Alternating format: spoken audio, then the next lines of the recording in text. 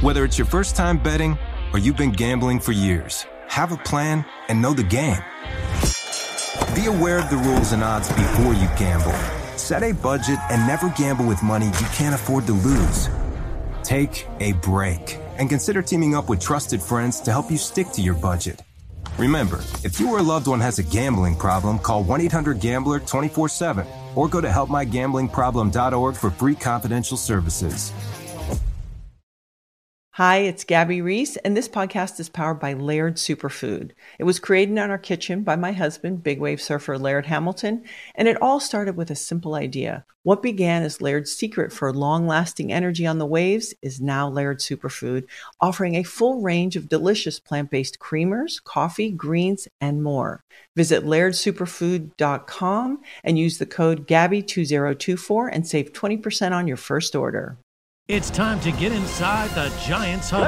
Let's go! On Giants.com. I like it. And the Giants mobile app. Boom, give me some juice. Part of the Giants Podcast Network. Let's roll. Welcome to another edition of the Giants Huddle Podcast, brought to you by Citizens, the official bank of the Giants. Our usual early week Tuesday program. John Schmelk, Sean O'Hara with you. And Sean, you know an NBA Jam when you're on fire? It's very tough to get the guy out of the fire thing. I was hoping you forgot about that. Well, we're not going to go back to it. Here comes the Saints. You know, you're on fire, you're going for the dunk, and then it's basically like the Saints jumping at the rim and blocking the shot, Yeah. and then all of a sudden you're not on fire anymore, which is pretty much what happened with the Saints defense against the Giants on Sunday afternoon. It felt like Shaquille O'Neal just kind of came and just... Mutombo, right? Yeah, Just, Mutombo swatted us all back down to earth.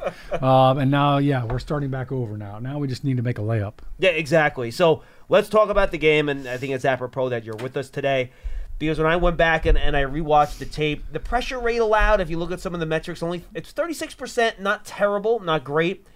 But if you watch the game, in a lot of, especially early downs, there was pressure, and there was quick pressure, and it was always up the middle. Yeah. And especially from the center to left guard spot, for me, that's where the big problem area, at least I thought I saw rewatching this tape. And we'll talk about the one-on-one stuff in a second, but just a lot of trouble picking up some of the twists and the stunts between Justin Pugh and John Michael Schmitz. I think that turned into 3 sacks over the course of this game. Yeah, it was not a very good performance. And I think Justin Pugh would tell you himself that it was probably one of his worst games as a Giant. Although he said after the game it was the worst game he's played. Right, so I'm not putting words in his mouth. I think when you look at the Saints defense coming into this game, that was going to be a big part of it. And not just the passing game. Like in the run game, this Saints defense is better than most people think and most people know, because and we're not talking about the Saints defense as much because the team hasn't been great. But I wondered if it was the defense or the weak schedule they faced, and watching the tape, it was the defense. It was pretty darn good. Yeah, they do a lot of different things. They do a lot of slanting, a lot of stunt. There's a lot of movements. The hardest thing for offensive linemen to do in the run game is to block people on the move. The only team that does get guys that stunt, it makes it hard. Only team that does more stunting and twisting than the Saints were the Dallas Cowboys heading into this game. Right. Another line that, by the way, gave the Giants a lot of trouble. And we got blown out by them twice. Mm-hmm. So I think that's always been the challenge as an offensive line. And anytime you've got guys that haven't played a ton together, that kind of shows up, and it makes things exponentially worse.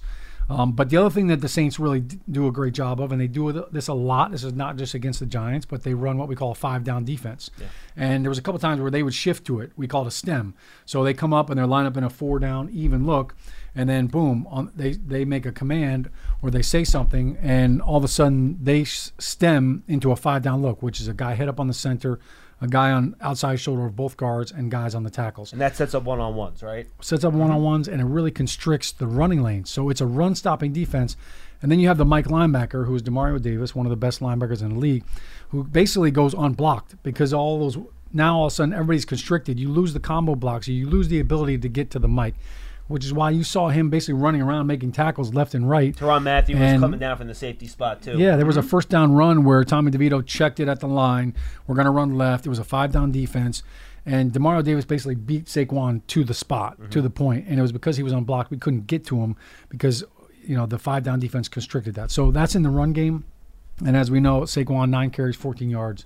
Like that's less than 2 yards a carry, and he didn't have much of a chance in the game either. Like, no, it wasn't. The tape, there was no space. Yeah, it wasn't dancing or what. You can't. There was really not a lot of room. There was no breathing room for him in the run game. I think then you spin it forward on 3rd down. The Saints have an unbelievable package, and they actually include Demario Davis in a lot of the schemes that they do. But they did a great job on third down in creating twists. And those twists, what you're talking about, is what created a lot of the pressure.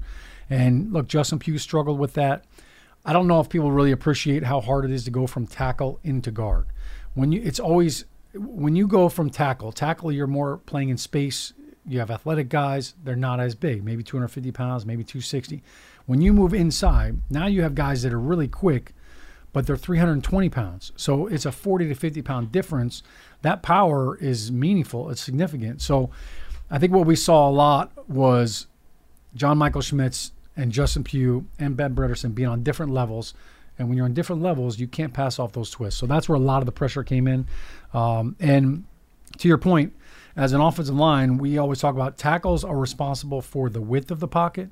All right, they're supposed to keep the pass rushers out wide, give the quarterback some breathing room from a width standpoint. The guards and the center are responsible for the depth of the pocket. It's your job to keep that pocket deep so the quarterback can step up from the edge rushers. You can get away from edge rushers by stepping up. You can't get away from interior pressure by stepping up. That makes it a lot harder. So one of the reasons why we saw the Giants go from 0 sacks the week before to now all of a sudden all these sacks in this game, 7 total, was because of that interior pressure. Quarterbacks, you can't get away from that A and B gap pressure. All right, couple things I want to touch on because I think you hit on a bunch of awesome stuff there. Agree with all that. And one, I thought the Saints also did a good job, much better job than Green Bay did, of rushing with discipline, though, too. There weren't these huge gaps where DeVito could step up and run like he did last week, for one.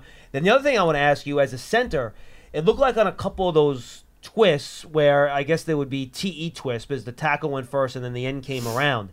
It's like John Michael Schmitz didn't recognize it. He didn't see the looper coming around, so he was trying to block down on the defensive tackle to help Pugh. Then the looper, I think it was 2 different plays, and then the looper came around. Didn't even look like he recognized him coming around. So is that a communication issue where he's not, is he not getting tapped? Or is it too loud? What happens when it looks like the center doesn't recognize that looper's coming around on those TE twists? Yeah, good question. I know the exact play you're talking about, too. It was basically the offensive line is sliding left, and John Michael Schmitz was uncovered. Justin Pugh had a guy on him, and then there's defensive end out on Andrew Thomas, and they ran a little TE twist. And basically, really, John Michael Schmitz just got over-aggressive. So when you set back, you basically, the tough thing sometimes is just be patient and let them come to you. I had an offensive line coach tell me one time that defensive linemen are trained pigs. If you just set back and close your eyes, they'll run right into you.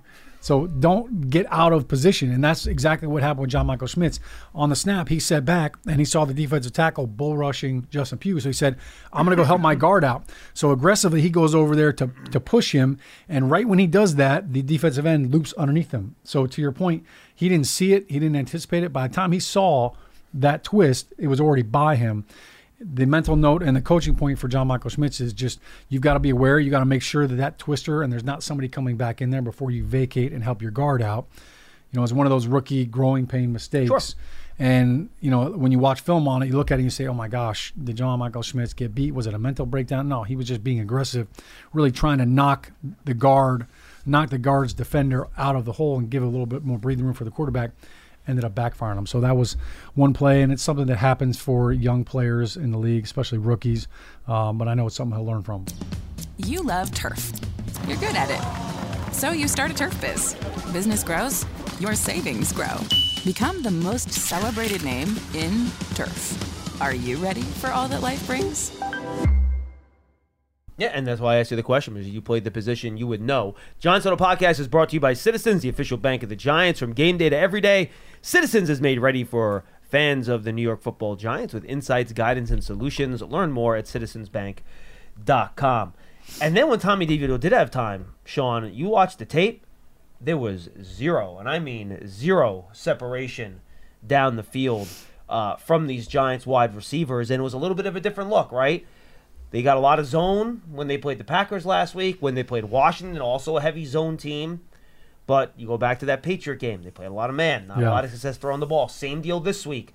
Played the Saints. A lot of man-to-man. And just very difficult situation trying to separate against some pretty darn tight coverage by that Saints secondary. I think any young quarterback would say they'd rather play man than zone any day, because if you know it's man coverage and you can recognize it, now it's basically just let me find my matchup, and you know what? I can just read that corner. If he's playing underneath, I'm going to throw it over the head. If he's playing over the top, I'm going to back shoulder. Outside leverage, throw it inside, whatever. Yeah, it's a different animal when you're playing zone. Now, the one way to beat zone is if you can buy time. So zone, listen, the great thing about offensively, if you're going against a zone defense, is if your protection can hold up, you can find soft spots. Your receivers can find the little voids in the defense. But if defenses can play zone and get pressure with their front four, then you're playing right into their hands. And that's basically what happened with the Giants. I think when you look by the way, when they played man and the Saints played plenty of it, the Giants receivers just couldn't run away from the defensive backs. It was just too tight.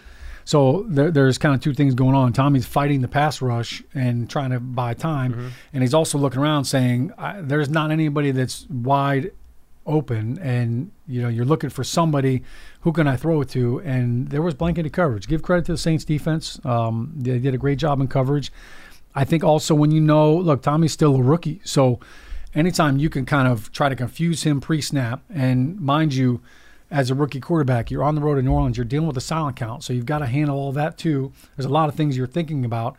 And then they're trying to bait you in coverage. They're showing, maybe they're showing pressure, and then on the snap, two guys drop out. A couple of defenders that can change your read right away. So I think for everybody offensively, it wasn't good enough. Certainly there was not enough separation. There were too many times, even when Tommy did have time to throw, that, he's back there waiting, like somebody break open, somebody do something. It's, that's kind of one of those things where offensively, one of the things that hurts that is when you're in third and long. When you're in third and long, 2nd and 15, 2nd and 12, 3rd and 12, 3rd and 9, 3rd and 10, they can play zone. When you're in 3rd and 4, 3rd and 5, they're not going to play zone, because now it's a little bit easier to just kind of, throw a quick little hitch, a quick little slant, quick little out, quick little now, and get the first down. So if you're in 3rd and 4, 3rd and 5 or less, that's more manageable. Now all of a sudden they're going to play a little more man, and you're going to change and dictate the terms. Yeah, and it was a mess. The early down offense, you want to look at why the Giants, I think, when they finished 2 of 16, 3 of 16 on third down, whenever it was a terrible number. Yeah, that just goes two back conversions. to the failures, 2 for 16. That goes back to the failures on first down in this game. Yeah. Bob and I looked this up when we came in on Monday. To the first 3 quarters of this game, so I'm taking out that final garbage time drive, the Giants averaged a half of a yard a play on first downs. Wow. So you talk about inability to stop the run. 3rd and 8. Every time. Yeah, 3rd and 9. 100%. And I believe of their 16 third down attempts, 10 were of 9 or more yards, and 6 or 7 were of 12 or more yards.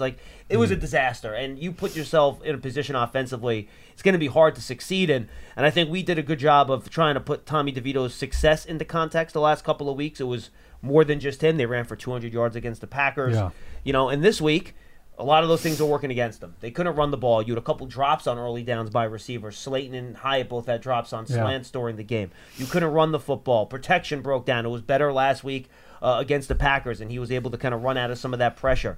And just a lot of the stuff was working against them. And even the 2 field goal drives the Giants did have, Sean, the only reason they got there is because both drives got extended by penalties. One, frankly, I'll just say it outright, I thought the bad personal foul call on Paulson Adebo on the hit. Yeah. And then you had the running into the punter penalty on the first one. So just early down failures, and Tommy DeVito didn't have much of a shot in this game. No, it was clearly a struggle, and right out of the gate. Look, there was a couple of opportunities. The first play of the game, Darius Slayton runs right by Adebo, and just a little bit of a misfire. The ball's a little bit underthrown. So it was that kind of day. I don't put any of the blame and say, man, Tommy DeVito played bad. I don't think he didn't even have a chance to make plays.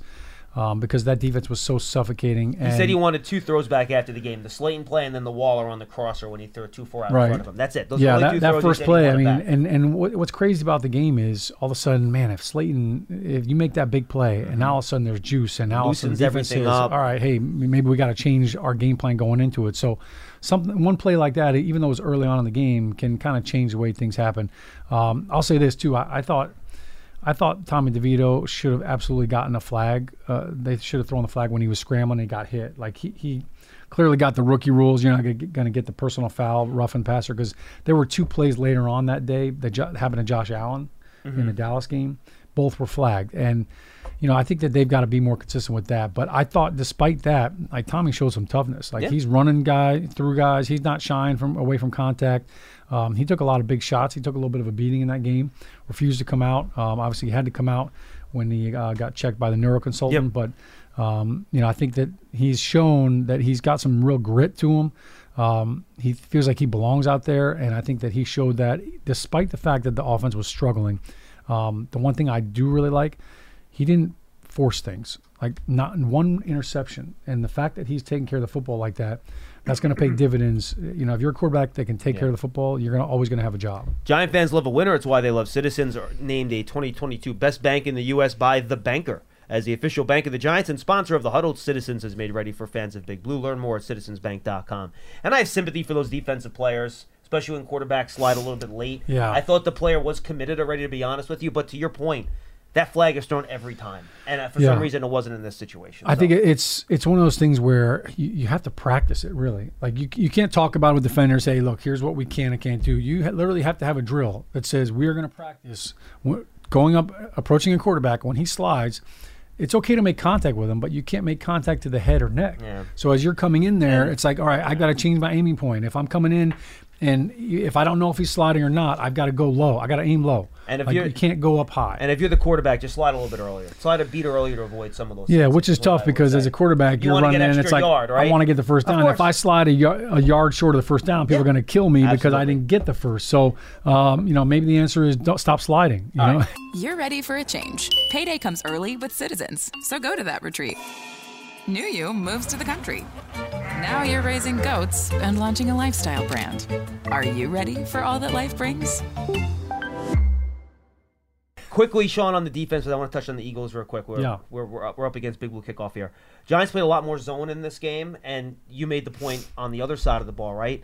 If you play zone, you have to get pressure. Yeah. If you zone up and you don't pressure the quarterback, you're going to be able to get picked apart. And I think that's kind of what the Saints eventually started to do, just very methodically, 15-yard pass here, 12-yard pass there, just kind of marched up and down the field a little bit in the second half of this game. And, you don't see Dexter Lawrence and Kayvon Thibodeau get shut out the way they did in this game a lot, but that's what happened. The Saints we talked about how they dominated up front on offense. They also dominated with their offensive line against the Giants' defensive front. Yeah, we had two defenders touch the quarterback during the course of the game. One sack, one quarterback hit. That's it. Pinnock hit him, and Bobby Okereke hit him. And that's it. That's not enough. So it was basically a no-show up front, and that can't happen. So, look, Dexter Lawrence, they obviously made it a big point to try to slow him down. And he's still limited snap count-wise, too. He only played about half the snaps with the hamstring. And, I think the hamstring probably plays a factor in it. Because, like, if your forte is power and, getting that power off of your snap, that's all hamstring. That's all lower body power. So I think that could have played into it as well. But, for the Giants to not be able to get pressure. And Derek Carr, look, he's gotten beaten up a lot this year. Like I feel like every week he's got a different injury on the physically and by the fans. Yeah, they booed the heck out of him. There was a point where they were cheering Taysom Hill every time he came in at quarterback and booing DC. But the Giants' lack of pressure really, it put the secondary in a bind. Yeah. And I think that's something that you got to find a way to correct that, especially going against Philly this week. All right, talk about Philly. They've lost 3 in a row. They're going to be a little cranky. Yep. The Eagle fan base is going to be a little cranky. I think they already are. Well, yeah. They were cranky going into this Monday night game. Now they're going to be. Yeah. Don't dress up in a Santa outfit to a Christmas Day game. Things could go very poorly for you if you're going to go see the game down there at the link. But at the same time, and I say that joking, but I do think the Eagles are going to be very motivated to come out and win that football game on Monday. Not that you need motivation at this point of the year. They're still fighting for the NFC East division with the Cowboys. But this Eagles team, there's something missing, Sean. And to me, and we'll do one on offense, one on defense. To me, offensively for them, I'd like your take. They just don't dominate with the run game like they did last year. Yeah. Last year, they were able to line up, pound it, and just beat you running the ball 40 times a game.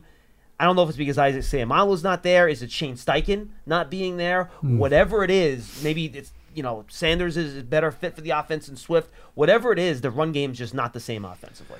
Yeah, you're right. It doesn't seem to have the same teeth that it did earlier this year. And it seemed like, whether it was, Gainwell coming in there or whether it was Swift, he was just, he was running through defenses left and right like Swiss cheese. Of course, Boston Scott will show up on Christmas Day and run for 120 yards because the Giants. He's our Achilles heel. Like he is our kryptonite. So no doubt they're going to find a way to sprinkle that guy if they can. I think when you look at just they're trying to get Jalen Hurts out of the funk. It's almost like the shooter, in basketball, like just keep shooting. Eventually they'll start dropping.